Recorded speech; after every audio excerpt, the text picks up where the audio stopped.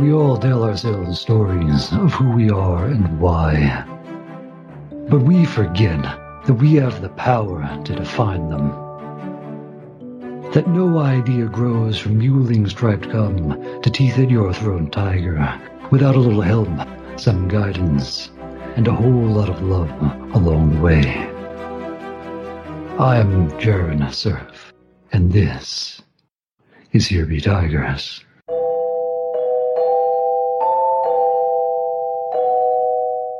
Well, as we wind the year down, I wanted to give you a taste of what some of our future episodes will be like. Starting with Season 2, we'll provide you with 3 different conversations on how you can use storytelling to teach, entertain, or guide the folks in your workplace and everyday life. During our interview or teach episodes, we'll talk to creative entrepreneurs about how to reach out to your market, audience, or tribe, connect what you make to what they want out of life, and the trust, impact, and legacy that provides. For the performance or entertain episodes, we'll invite other creatives onto the show to explore what makes for not just a good, but the best stories, fiction or not, and how they compel, inspire, or drive us toward a better life. Lastly, in our workshop or guide episodes, we'll provide creatives and entrepreneurs alike with the tools, ideas, and resources they need to find their tale, make it come to life, and bring what they've learned or would share back to their tribe. And throughout it all, of course, we'll talk about why stories sell, or, if you like, drive, inspire, compel. We hope you enjoy.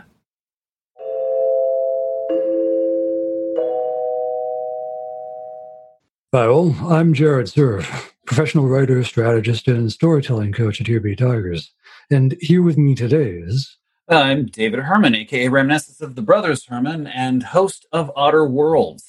And today we're going to do a workshop episode. It's been a while since we've had our last. Dave is working on a new story premise idea for some of the games and stories he'll run. These are interactive narratives with other players in the group and with some of our fans as well. And that usually requires a bit of prep, knowing the truths about your world story and characters before the minds of other folks change what will and might happen. And honestly, there's an element of this that if you are in interactive storytelling, it is interactive, which means you can only prepare so much, but until the players get involved, in which case now, if you plan too much and they decide something different through their making of their characters, you got to start all over again. So how do you prepare instead? Well, you do a lot of prep work in the form of practice of how you build, and so that you can build quickly when you need to. The game I'm planning on running at some point is called Monster of the Week. It's a very fun game trying to replicate your Buffy the Vampire Slayers, Supernatural, Stranger Things, Army of Darkness, all of that kind of thing.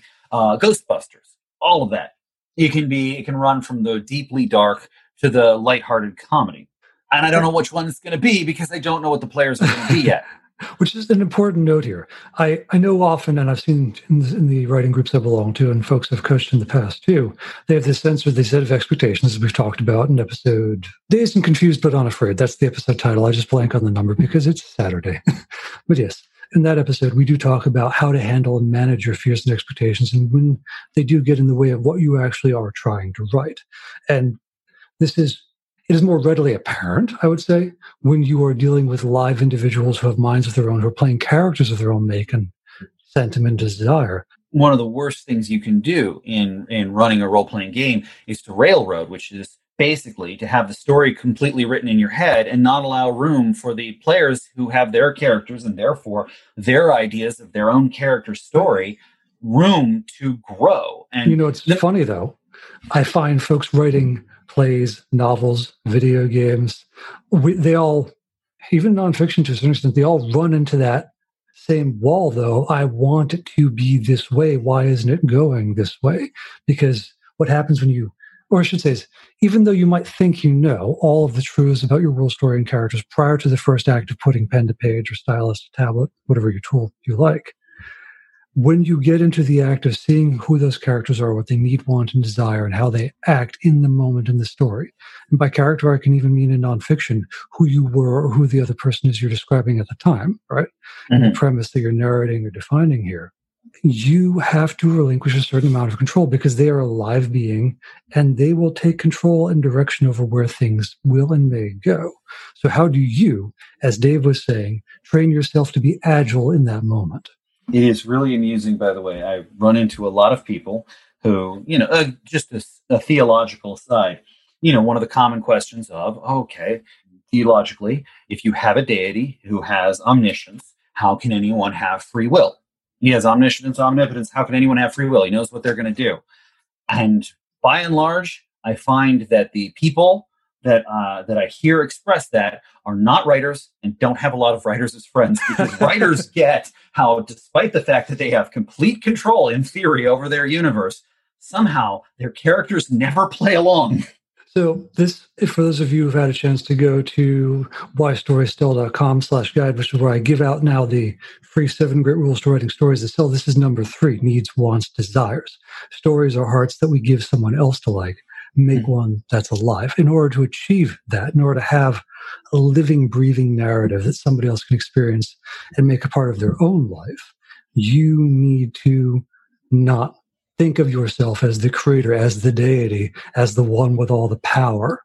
All right, you have to let go of some of this. So today we're going to talk a little bit about how to, ironically, by discussing how to build a mythos and a narrative. Yeah.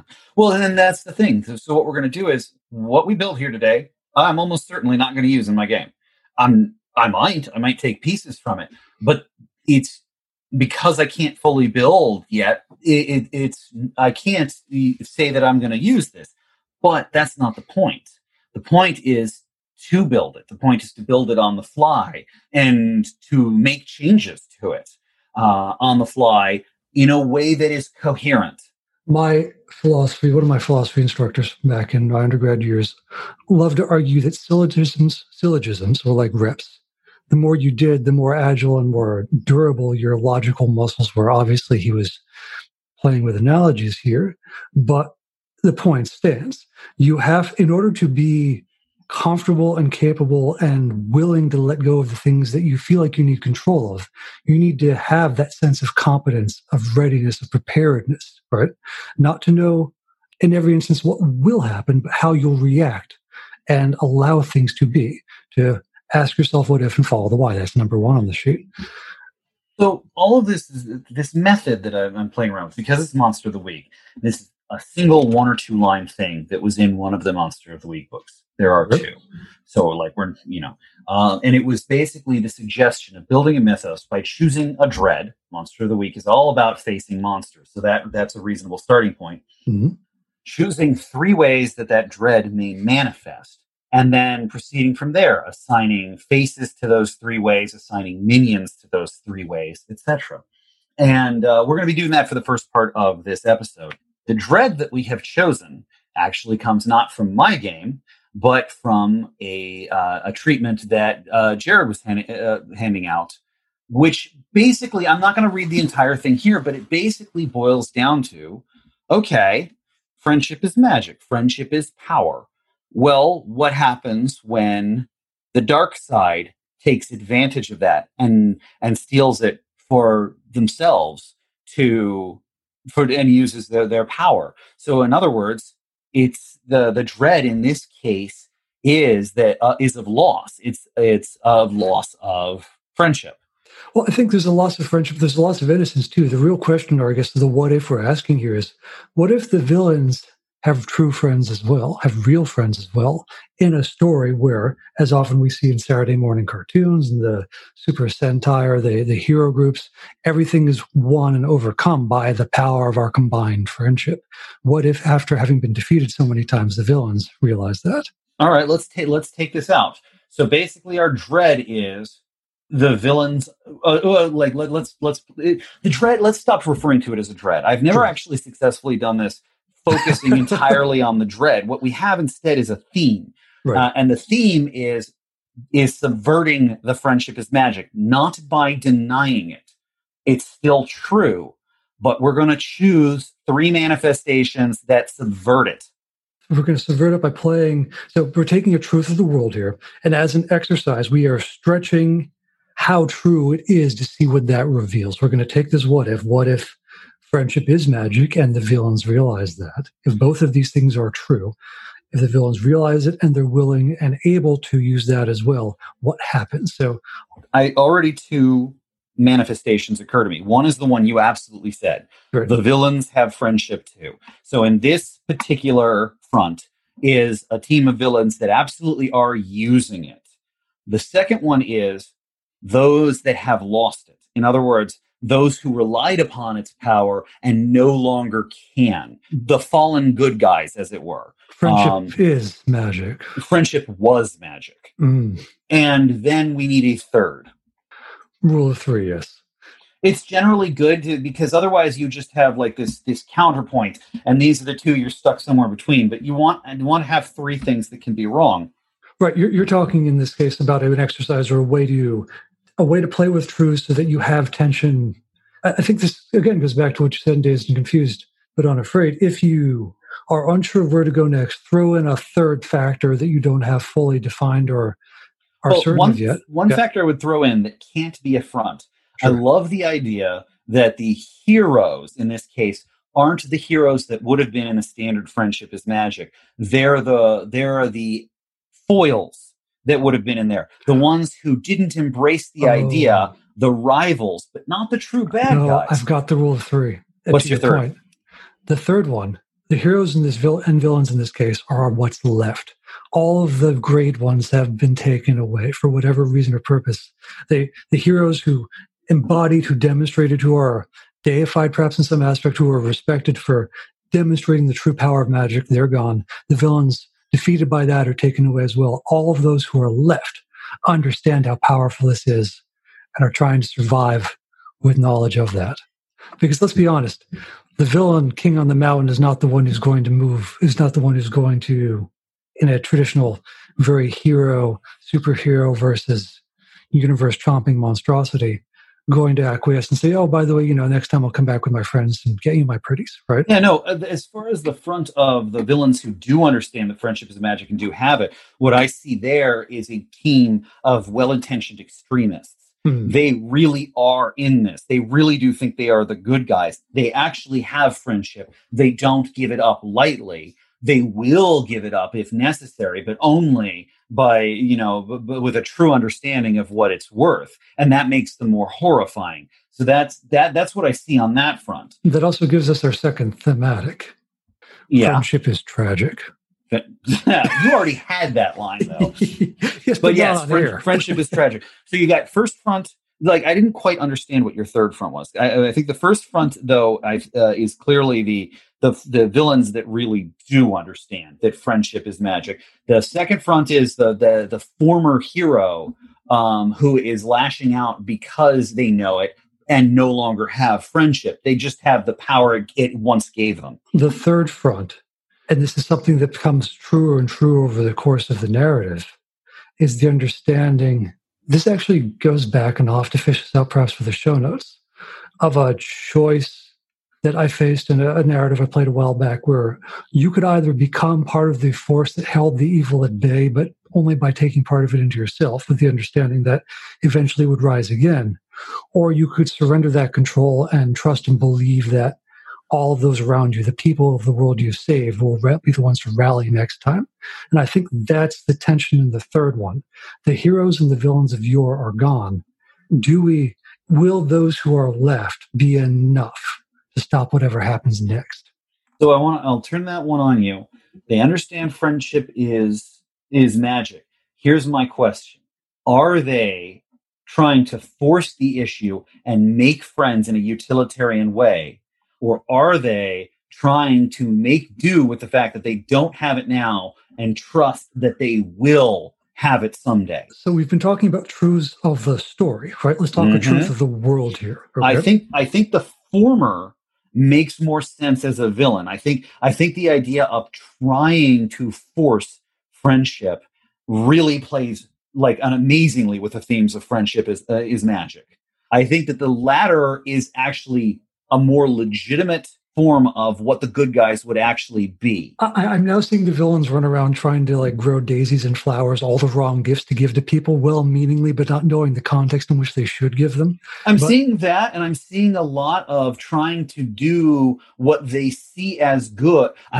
You want to know what's horrifying? And this is going to turn this really dark. I'm seeing a team, or I'm seeing a faction of nice guys and nice girls who go around doing decent things for people and then complaining vociferously that they aren't receiving what they're supposed to receive. To your point, for it. They're performing the ritual. Why isn't the magic working? Essentially, exactly. And they're really horrifying because, of course, it's the exact opposite of what friendship is. You don't get it by buying it. You get it by giving freely and trusting that it will come back to you. You're turning the villains into the Fae here, by the way. Well, the Fae, but they're also something that people have run into before. They're nice guys. They're nice girls. They're that horrible person who sits there complaining that all X are terrible because, haven't I tried well enough to prove that I'm a decent guy?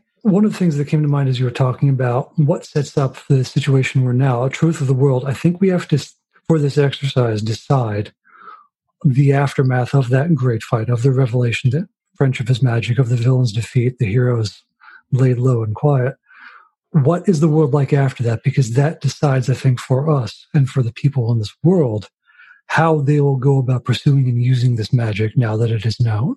I think that overall, since the influence was like a Super Sentai or that kind of thing, that we still have the majority of the population is the same as it always was. Mm-hmm. They may know it, or maybe this knowledge that friendship is magic. It's not that it's hidden, but it's only been really talked about in the same circles of the people who put on spandex or rubber monster suits. So it's a capital T truth in some circles, but a small t truth in others. Right. It's like other people like understand it, but it doesn't apply to their lives or that kind of thing. But certainly, it's like flat Earth theory. more widespread than that. I'm thinking it's more along the lines of. It's kind of in the same, like, imagine like in Buffy the Vampire Slayer, you know how there are a lot of like not regular people. Regular people don't like play around in occult circles and look at magic books, but in the show, there's lots of different communities that do. So in this case, among the various communities that are active, and let's be fair here, in any kind of show sense, or in most forms of a writing or that kind of thing. That just means that people who have the potential to be protagonists. It doesn't mean that other people are less. It's just the people who are interesting, So I think that there definitely was some kind of climactic fight. I think that climactic fight took out the majority of the old bad guys and took out the majority of the old good guys. I think that front number 2 is one of the remaining good guys. Okay, so what we have here is true to the norms of the genre. If we want to play, and again, for the exercise, feel free liberally to borrow from existing rules, archetypes, tropes, things to help you get to where you want to go next, just to see what might happen. All right, so here's the thing. Like, the next step in building the mythos, according to the Monster of the Week, and I want to go through this part because then we can turn it on its head and start applying it to other things. Sure. We now apply faces to each of the 3. We have the face for the first one. We can flesh it out slightly, and that is some kind of cadre of well-intentioned extremists. Don't know what they want yet. We can come up with something, but they definitely are and have been friends. They, in their knowledge of friendship is magic, they may have been deliberately strengthening those bonds, but they haven't been doing it out of a utilitarian sense. They actually learned the lesson and are trying to be there for each other. Oh God, Dave, they're the comedic villain gang. They are the comedic. I think that's exactly what they are. They're the comedic villain gang that realized they had a while back in the previous story banded together just for safety and saved each other a couple of times. They're the ones that had that comic quip at the end, who looked down at their former bosses, who had just been destroyed and gone, what are we going to do now? I guess we'll have to get real jobs or something like that. Mm-hmm. And they sat around for a while and realized, I'm not doing the minion thing anymore. What do we want? And I think they have definitely set out to make the world a better place, but they're not, they're still, yeah. Here's the truth. They've realized friendship is magic and it's too powerful. Yeah, it's basically, I think that one of the things they're definitely trying to do is forge people into better friends, but it's kind of like a on our side or no one's. Oh, it's the Better Friends Society. Yeah, I think it's something like that. I think that, so then with that being our face, we then choose minions for them. I think one of the key things here, Monster of the Week is the one where at the end of every adventure, the monster either succeeds and gets away or it dies. This runs counter. These guys do not play pawns. Well, they do. The pawns that they play, if all friendship has to be on their terms, anyone who's actually one of their friends, they're not going to spend. So they're going to do everything in their power to make sure they survive. But anyone who has been resisting them, they're going to feed into the thresher. So they're going to tend to send monsters that do not agree with them towards the players. They're going to send, they're basically weeding out the competition. This goes way, way back to my childhood, back to D&D 2nd edition. But there was a setting called Planescape where all the multiple realms of existence could be traveled and explored. And there was a society called the Harmonium, who was a faction. They talk about truths of the story, the world, and the characters. One of the truths of Planescape was that belief is power. So factions emerged, philosophers with clubs, literally and physically, to decide the ultimate truth, ultimate power. The Harmonium believed that harmony was paramount. Everything had to be in complete and utter agreement.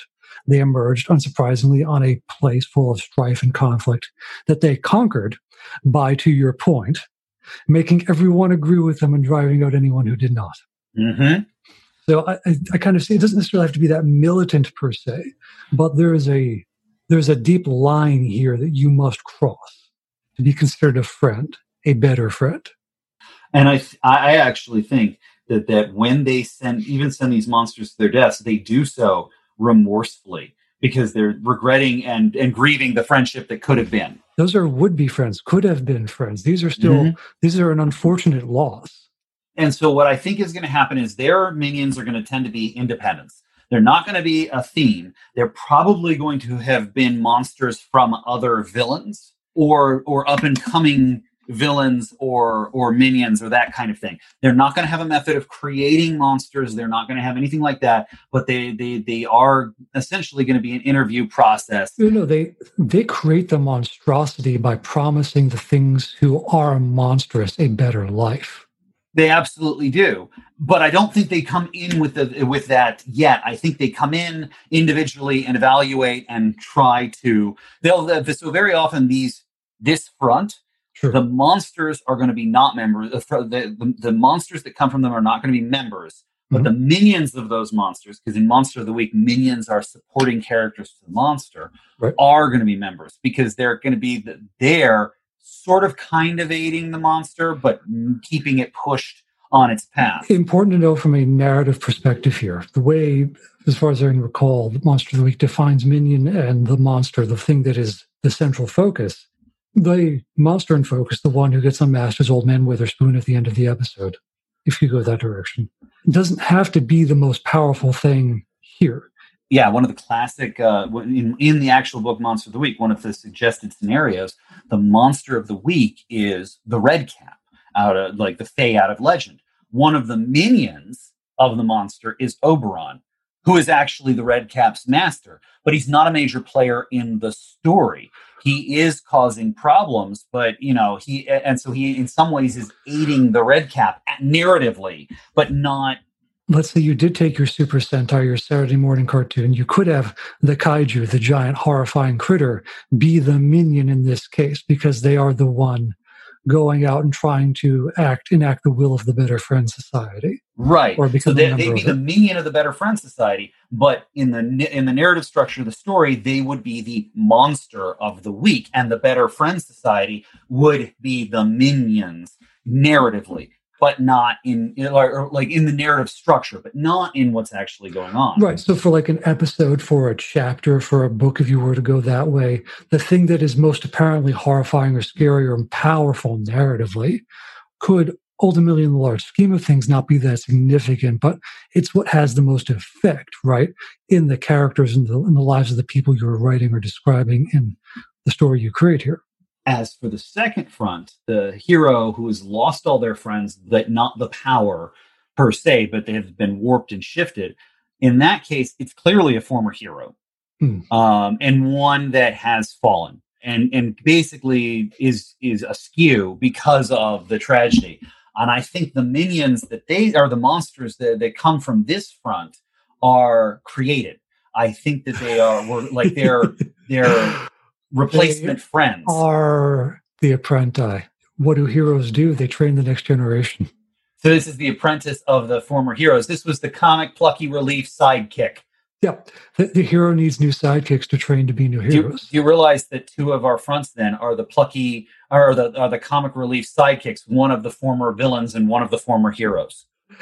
Oh, irony is a beast. So this one's actually sitting there trying to make new friends, trying to bring them back, but like in a really like Frankenstein or Gollum sort of way. Sure, it doesn't have to necessarily physically be rebuilding them, but trying to mold new minds into the shape of old ones. Yeah, so probably kidnapping people off the streets and turning them into replicas. You have talent. Yeah, basically this person is brainwashing people into being their friend. But, it's amusing here. A lot of the superhero narratives you see nowadays have this as a played straight trope. The secret society, because you have the power, kidnaps you, takes you away, spirits you away to where you will be trained. Which is totally why this guy doesn't think he's the villain, because he's just doing what was already done. This is how it's done, right? This is what happened to me. Right, he's fighting the grim fight. They've won. I thought, here's perhaps part of what leads to the twist 3. He beat the evil. He beat the head. You're supposed to take the head of the dragon or the Hydra off and you win. Maleficent falls, you get the princess, right? The hero does everything narratively they're supposed to do to be the hero to win the day, only to discover that the evil pervades, right? So now we have to go into hiding. We have to train the next generation. Well, when you have and specifically when you have friendship is magic, friendship was supposed to save the day. We were all supposed to come through unharmed. So how come all of my friends, all these heroes, how come I'm the only one left standing? That's not right. I have to remake it and show that, I have to show that this actually works. So you are putting genuine survivor's guilt into this narrative. Yeah, that's exactly what's been. Or rather, not putting it, by declaring that it's been here and we're going to name it, right? That's essentially what's happened. This guy's been through trauma. He's got PTSD. He actually really needs a friend, a real friend, and he's too busy actually. This would be a legitimately good villain for a standard friendship is magic thing, just a little bit darker than usual because he's actually buying into the same plot. Again, his minions are going to be like his are the closest to an actual Sailor Moon villain. Or Sailor Moon monster. He's going to take people and turn them into monsters by corrupting their hearts, or I should say, as he thinks he's doing, fixing their hearts. Well, no, now you've made him a Kingdom Hearts villain. Well, Sailor Moon, they always have to actually destroy the darkness that's imprisoning their hearts. His villains are definitely going to be people converted into monsters. Mind you, we are not going to be as dark as The Boys with this, which isn't that hard because that show and the comic both go very dark. Oh, yeah. So third front, the nice guys are the ones who think, or I think that what I'm seeing is they're the ones who think that they should be the next generation of heroes. It's clearly their role. Honestly, okay, Bulk and Skull are too heroic to be this crew. For all that they're a bunch of idiots, they actually do at various points stand up and try to be the heroes. They don't spend a lot of time complaining that they can't be the heroes. They don't get why they're not, but they keep trying, as opposed to this crew who thinks it's their purpose, their birthright. They're the obvious next crew of heroes. The darkest part of that is a conceit that is central to so many hero narratives. You are the center of the story. And often to how people like to live their own lives. You like to be the creation. You like to be the foundational crux of your universe, right? Mm-hmm. So if friendship is magic, if I can accrue the friends the magic, then yeah, I am the hero.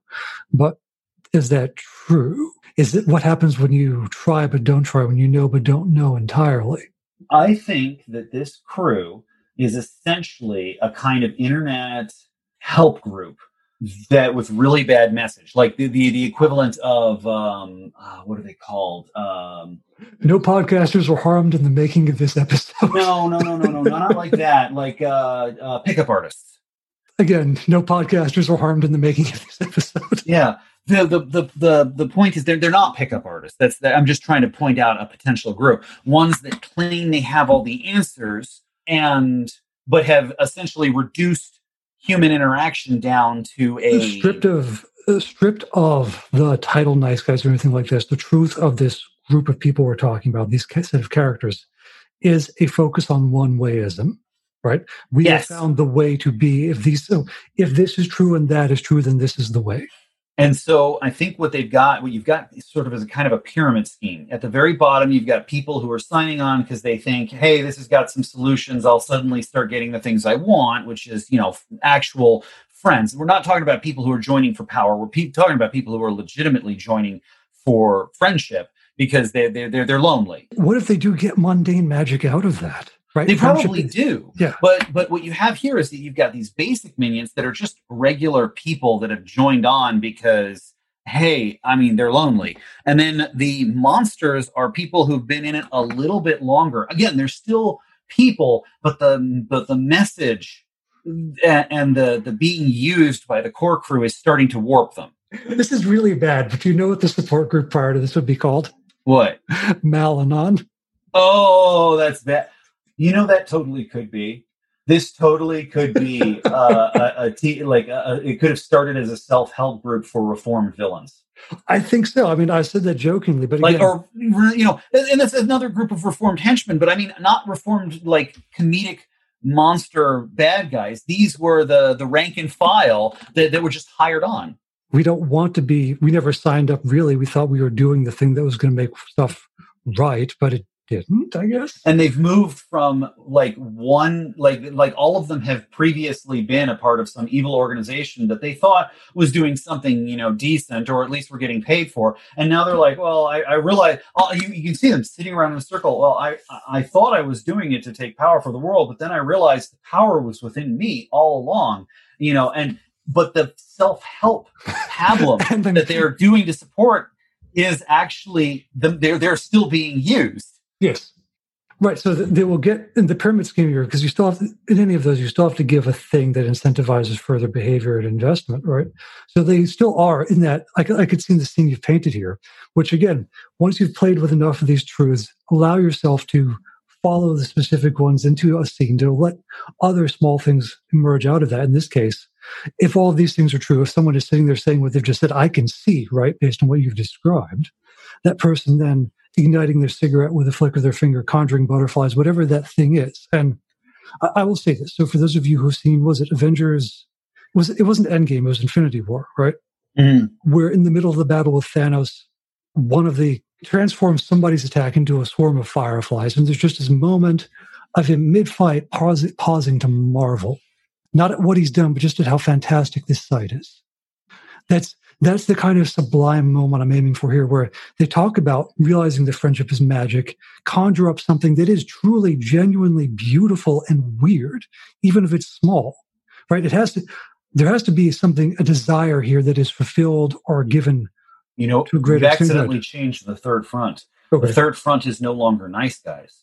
The first front is former villains who have realized that friendship really is important, and they are not giving it up for anything. Sure. The second one is the hero who's lost it and is torn apart by the fact that that if friendship was magic, how come I feel so terrible?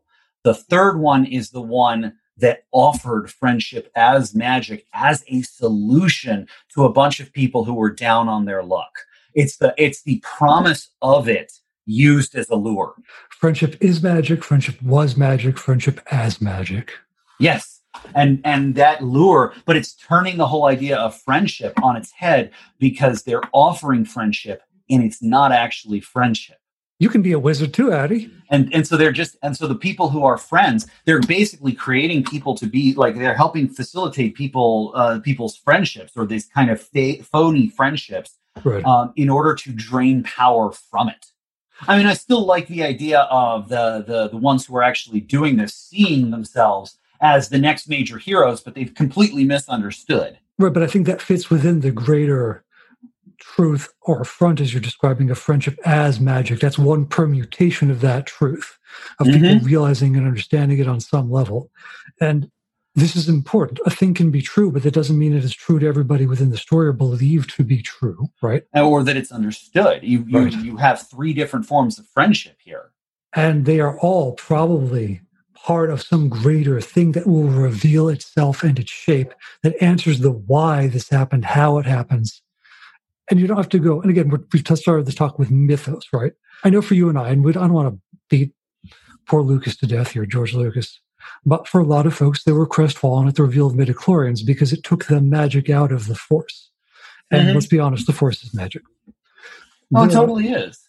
Yeah, so you don't have to answer everything here, but all three permutations of this unspoken greater truth do speak to a thing that can be revealed or perhaps discovered in some portion by certain people that might lead the story to where it will ultimately go. Let's put this another way. We as authors wrote one of the rules of the world to be friendship is magic. Yes. Okay. Now, when we write that rule, that's just a statement. We can use that in any way we feel like, as long as it fits the theme we seem to have. But that affects the entire world. And the people within this world see not the rule. They don't see that carved into a wall anywhere, but they see its effects. They live in a world where our ideas of the different permutations of friendship is magic have have a presence, and they're piecing together the clues from that and getting these variants that sound a bit like what we originally wrote, but they're not what we wrote. They're those characters' understanding of what they're seeing that is happening because of what we wrote. And if you allow yourself to follow those moments of asking what if to the why that comes from this, right? What are the characters? What are the people in the world? What are the players? What happens when something living and breathing enters the story that you have seeded or begun to give life to? Well, now we've created three things that would be great fronts in a Monster of the Week game, but now comes the second step. Now that we created them for a specific purpose, now we need to apply them as elements just of a setting. If you're in a different kind of game, in a different kind of story, right? What would that force? Like, Monster of the Week doesn't demand development outside of a source. Too much outside of a source of potential monsters. Like, it's not going to put a pressure on those groups to grow, and it's not going to put a pressure on anyone to interact with those groups in any way other than monster hunting. It might. It depends on the characters and the person running it. But let's try a different style of story. To cap here, part of what we're doing, or have done in this episode, was to use the rules, the archetypes, the tools of a particular system to generate and play with, to exercise our creative minds, a premise that we could then follow. We could ask the what if, follow the why to. Now we're going to leave behind the tools we used before to see what other kinds of stories these truths might tell.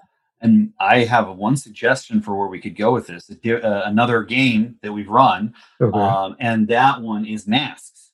In Masks, it's a game of teenage superheroes trying to find their place in the world, where all the adults have very strong opinions on what these teens should be and keep trying to push them and mold them in that direction.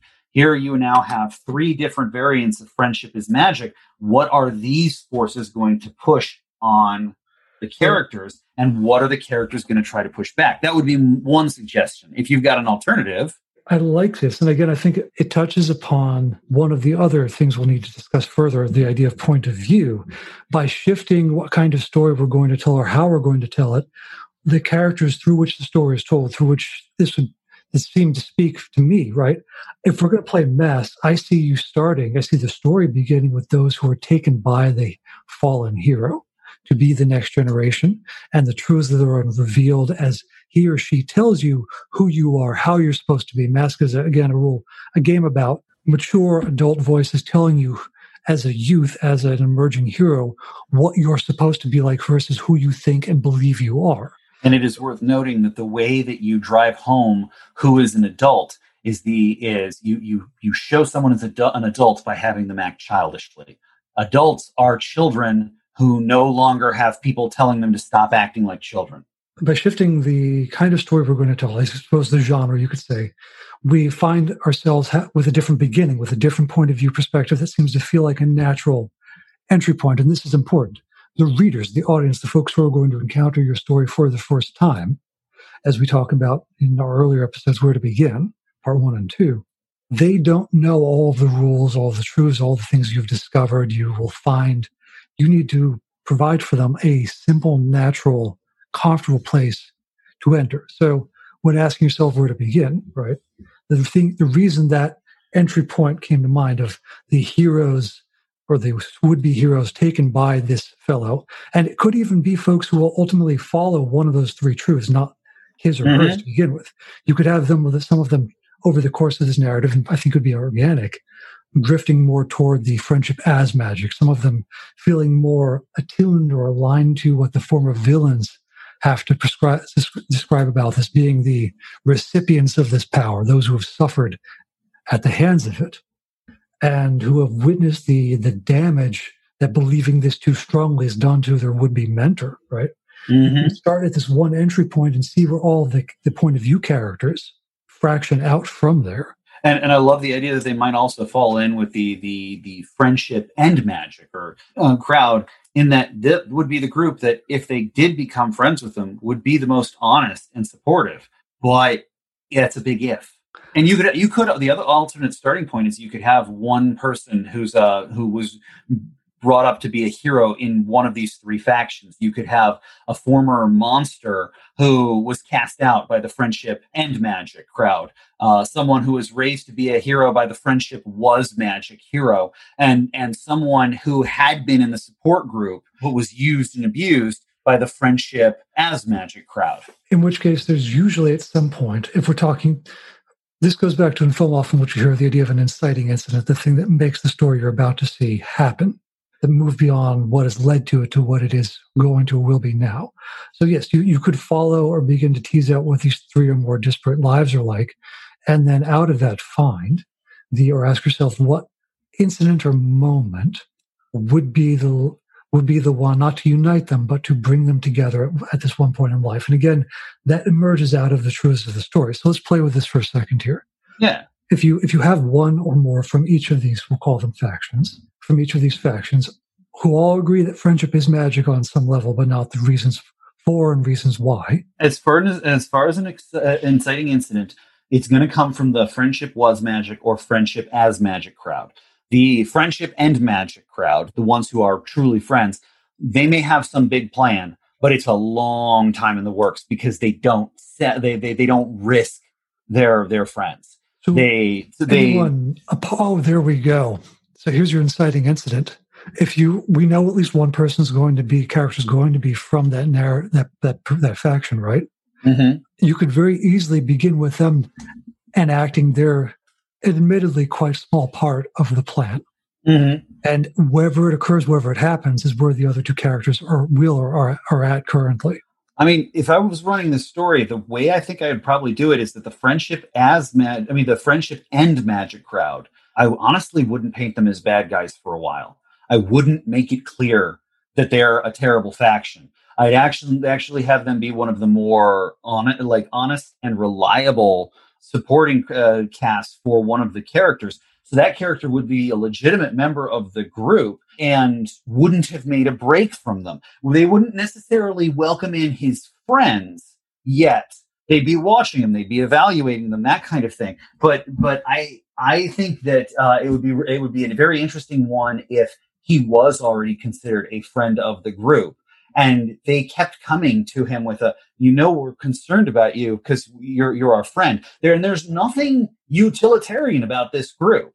They have a desire. They have a thing they want to do, because I think there's a really stinging moment, potential there, where you realize that they're doing something horrible. But if you were a true friend, but none of it's a betrayal. In other words, I love the tug at the heartstrings of, okay, I'm standing against you, because I can't support what you're doing. And at the very end, like, they might be in prison, and it's like, but they're still friends, because that part was always true. That crowd, among all of them, friendship was like, that part was never a lie. So here's what I'm saying, and I'll use an example from an older game, Dragon Age 2. There's a character, Anders, who is possessed by a spirit, and wizards, spellcasters possessed by spirits are considered monsters that should be slain because they are uncontrollable ultimately. They go mad. The spirit can't exist in the corporeal realm in a body and still maintain any sense of self, right? And the human body, or the mortal body, isn't designed to or made to handle this type of multiple-souled existence. Anders is an anomaly because he seems to be fine for most of the story. I can see at some point, to what you're suggesting here, Anders is possessed by a spirit of justice. All spirits embody or observe mortal behaviors and try to manifest as that. So justice is the spirit of justice. But when it possesses a body and gets warped by Anders' desires and feelings of revenge and confusion and frustration, it becomes justice and becomes revenge. It's unclear. Its sense of self is muddied. So the last quest you have with Anders is simply called justice. And the story he feeds you is this ritual he's discovered where he's found a way to separate himself from the spirit that is trapped inside him. This will free him. It will free justice. He understands this existence can't continue the way it is. It's not good for either of them. So you go on this long journey to find the ritual components, right? To separate two beings who have been a friend in a way they shouldn't be. Do you know what the ritual components are? Go for it. Saltpeter, niter, and a few other things. That's funny. Well, it gets worse. You do the quest, and he goes off to prepare for the ritual. You, as the player, know something god-awful is going to happen because you're genre-savvy, 1, and 2, the ingredients to gunpowder. Mm-hmm. When the final confrontation comes down, when the authorities, the Templars, the Knights Templars who want to murder all the mages in the city to save the rest of the community, and the mages who want to not be murdered by turning into horrible monstrosities to murder the knights, nobody's the hero here. It's a frustration with the narrative, but things go poorly. However, in the middle of this philosophical confrontation where the powers that be are trying to either push or destabilize or maintain order, you look toward the Church of the Divine, the faith that has kept this fine balance. And you realize as the bell tower erupts, as the windows, the stained glass windows you've gone through, you've walked past and through so many times throughout the game, all of that just ruptures and explodes out. And you look to Anders and go, what have you done? He did, in fact, separate Anders from justice. He is neither now. And it's that kind of journey where, yes, you want to help your friend because you think what you're doing with them is going to genuinely help them. You might even think, oh, it advances my friendship, I'll get more magic. Whatever your motive is, that's up for the character, right? You might even be ugly and complicated where, yes, they genuinely do care, but, oh, wouldn't it be cool if I could do more magic too? And as you finally help them too far and realize the implications of where they're going next with their actions, even if they don't entirely, or they believe it but you don't quite, specificity is the soul of narrative. The things that impact us, that give us the pull on the heartstrings, that make us care, that make us attach ourselves to the story, those occur in the specific moments. I didn't like Anders throughout this entire story, but that quest, I sat there and went, I want to kill you. Because the Divine, she has archbishops or cardinals, the one in this community that's just died in the explosion. Over the course of the story, she is more or less your foster mother. When your whole family's died, she takes you in. You as a character are invested, if not in the faith and the people who live and dwell in the church and aid you throughout the story to help keep the city at peace. So he has murdered part of your extended family for his own zealotry. That's where you can have these three disparate beliefs, but there comes a point, right, of no return. And that point of no return emerges from the very early moments in the beginning where, yes, maybe you sitting and leaving a duffel bag in a locker somewhere is just leaving a duffel bag in a locker somewhere, and it's just some money or information or whatever that is. It's part of you helping your friends out. Yeah, I love the manipulated side of it. And I think that's what Masks does very well, is it pulls all of the characters in those various directions. It really gives these factions a chance to push, not just act evil out of a misunderstanding, but to demonstrate it by pushing people to act a certain way with them. Not all the time evil. And I think Masks, if you were going to, so here's an interesting part too. You can shift, don't feel bound by rules, by genre, by game. If in the course of telling your story, you discover there are deeper, greater truths that resonate and define the world more strongly than what you started with, follow that. In this case, perhaps we did start with a Monster of the Week game that becomes a Mask game, so that when you reach this point of the Anders-like character going, I'm not that, I didn't do that, or I'm not the monster, I'm not the zealot, you have their mentor or someone else like looking at the fallout, the shrapnel flying and fluttering down, replying, aren't you though? Mm-hmm. We couldn't have done this without you. And I love the attitude of, again, the one thing that you will not end. Well, and I see it would be really easy to write this crew, like this one faction, when they get taken down, to turn on their former pupil and say, well, you betrayed us and all of that. Sure. And I think some of them might, but I think the much more compelling one is the one where they don't. The one where it's like, look, we understand you did what you had to do. Honestly, we knew it was a bad idea to bring you on board. You weren't going to fit in, but we weren't going to give up on you either. I don't want to spoil most of the Final Fantasy VII Remake because it does a lot of interesting things that I'd like to talk with you and your siblings about in greater detail, either for the show or not. But because this point comes up in the narrative, I'll mention it. The game originally was not great at developing character for most of the cast. No. But Tifa, one of your childhood friend of the hero Cloud, her major qualm, as you reveal quickly at the beginning that you're part of a eco-terrorist society, she is not comfortable with the death and destruction of fallout of the more radical folks in the faction. She is never comfortable with it. She is increasingly frustrated and angry and uncertain, but these are her friends. She still wants to save them. She still wants them to survive. She still wants them to be better than they were. And even as the forces you're opposing reveal their ugliest truths, their ugliest sides, she still, throughout the course of the narrative, there's a very simple choice at one point, whether to go up a flight of stairs for comedic effect, I think 50 or so flights, or to ride up the elevator. If you go up the flight of stairs, it's a darkly comedic moment before the penultimate chapters of the story. If you take the easy way and go up the elevator, you have to murder some poor soldiers who try to stop you. And I like this beat, not because you have to murder soldiers, but because of Tifa's reaction afterwards. I wish we didn't have to do this. Was this necessary? Could we have found some other way that 2 more people didn't have to die?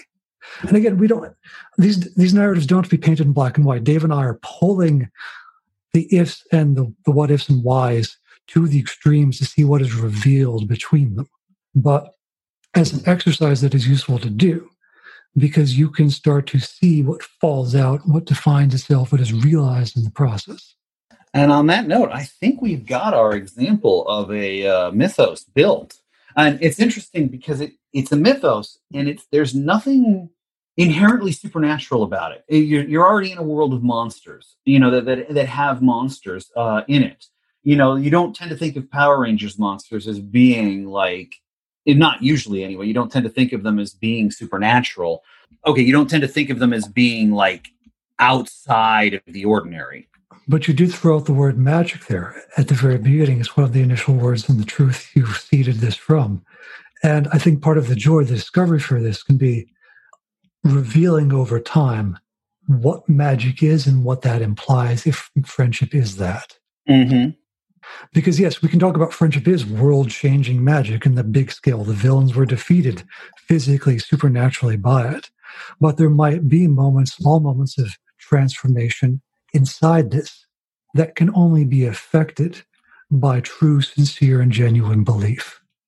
And to our recent episodes about the 4 beats of narrative, you do need to have that. You need to have the sad, the funny, the beautiful, the weird, and more than those, right? But you need to, if you want the characters to be real, if you want it to feel genuine, the story to feel genuine and authentic, you have to dig deep enough into the truths of the world story of the characters. Right? You have to play exercises like these. Teach yourself to become agile enough in these moments to go, yes, we're going to have explosions. We're going to have monsters, giant, massive Michael Bay side effects, special effects. But those are not the story. The story is what happens to these characters based on what they need, want, and desire, right?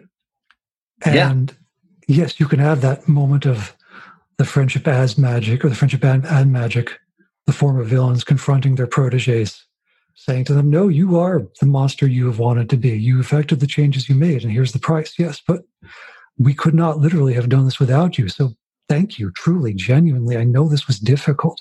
I know this was awful, but it had to happen. You can have the friends dragging their other friend back out of this or try away from it. And that act of compassion, yes, you did the wrong thing here. It was awful. It was villainous. But our friendship is greater than that. And maybe whatever that leads to next is something far different and stranger than whatever these three factions before have decided is true.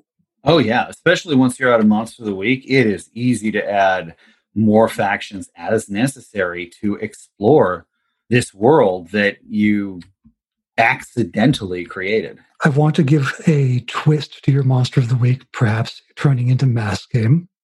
There is a side set of rules I think I've shared with you in the past that can be tweaked and added to other systems. It's called They Cried Monster, where you are the one set out to slay the monsters, to defeat the evils that challenge the world, per The Witcher, per any Monster of the Week game, right?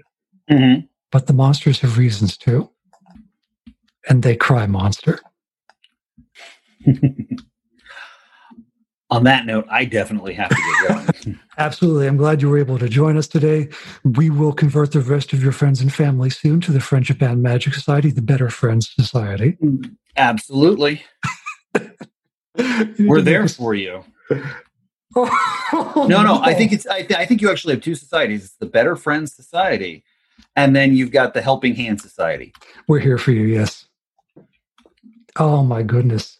That's atrocious. We have to end on that note. There will be badges eventually when we figure out what they look like. But for now, I am your professional writer, strategist, and storytelling guide, Jared Surf. And here with me tonight was... I'm David Herman, a.k.a. Reminiscence of the Brothers Herman.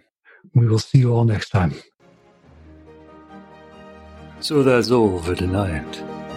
If you like what you hear and you want to show your support, you can subscribe to us at patreon.com/HearMeDiers. That's with a Y, for $1 or more. There are all kinds of rewards, including access to our online workshop and Discord. Of course, if you have a story of your own that you'd like to share, or have us revise, you can write to us at myname.mylast@HearMeDiers. See you all next time.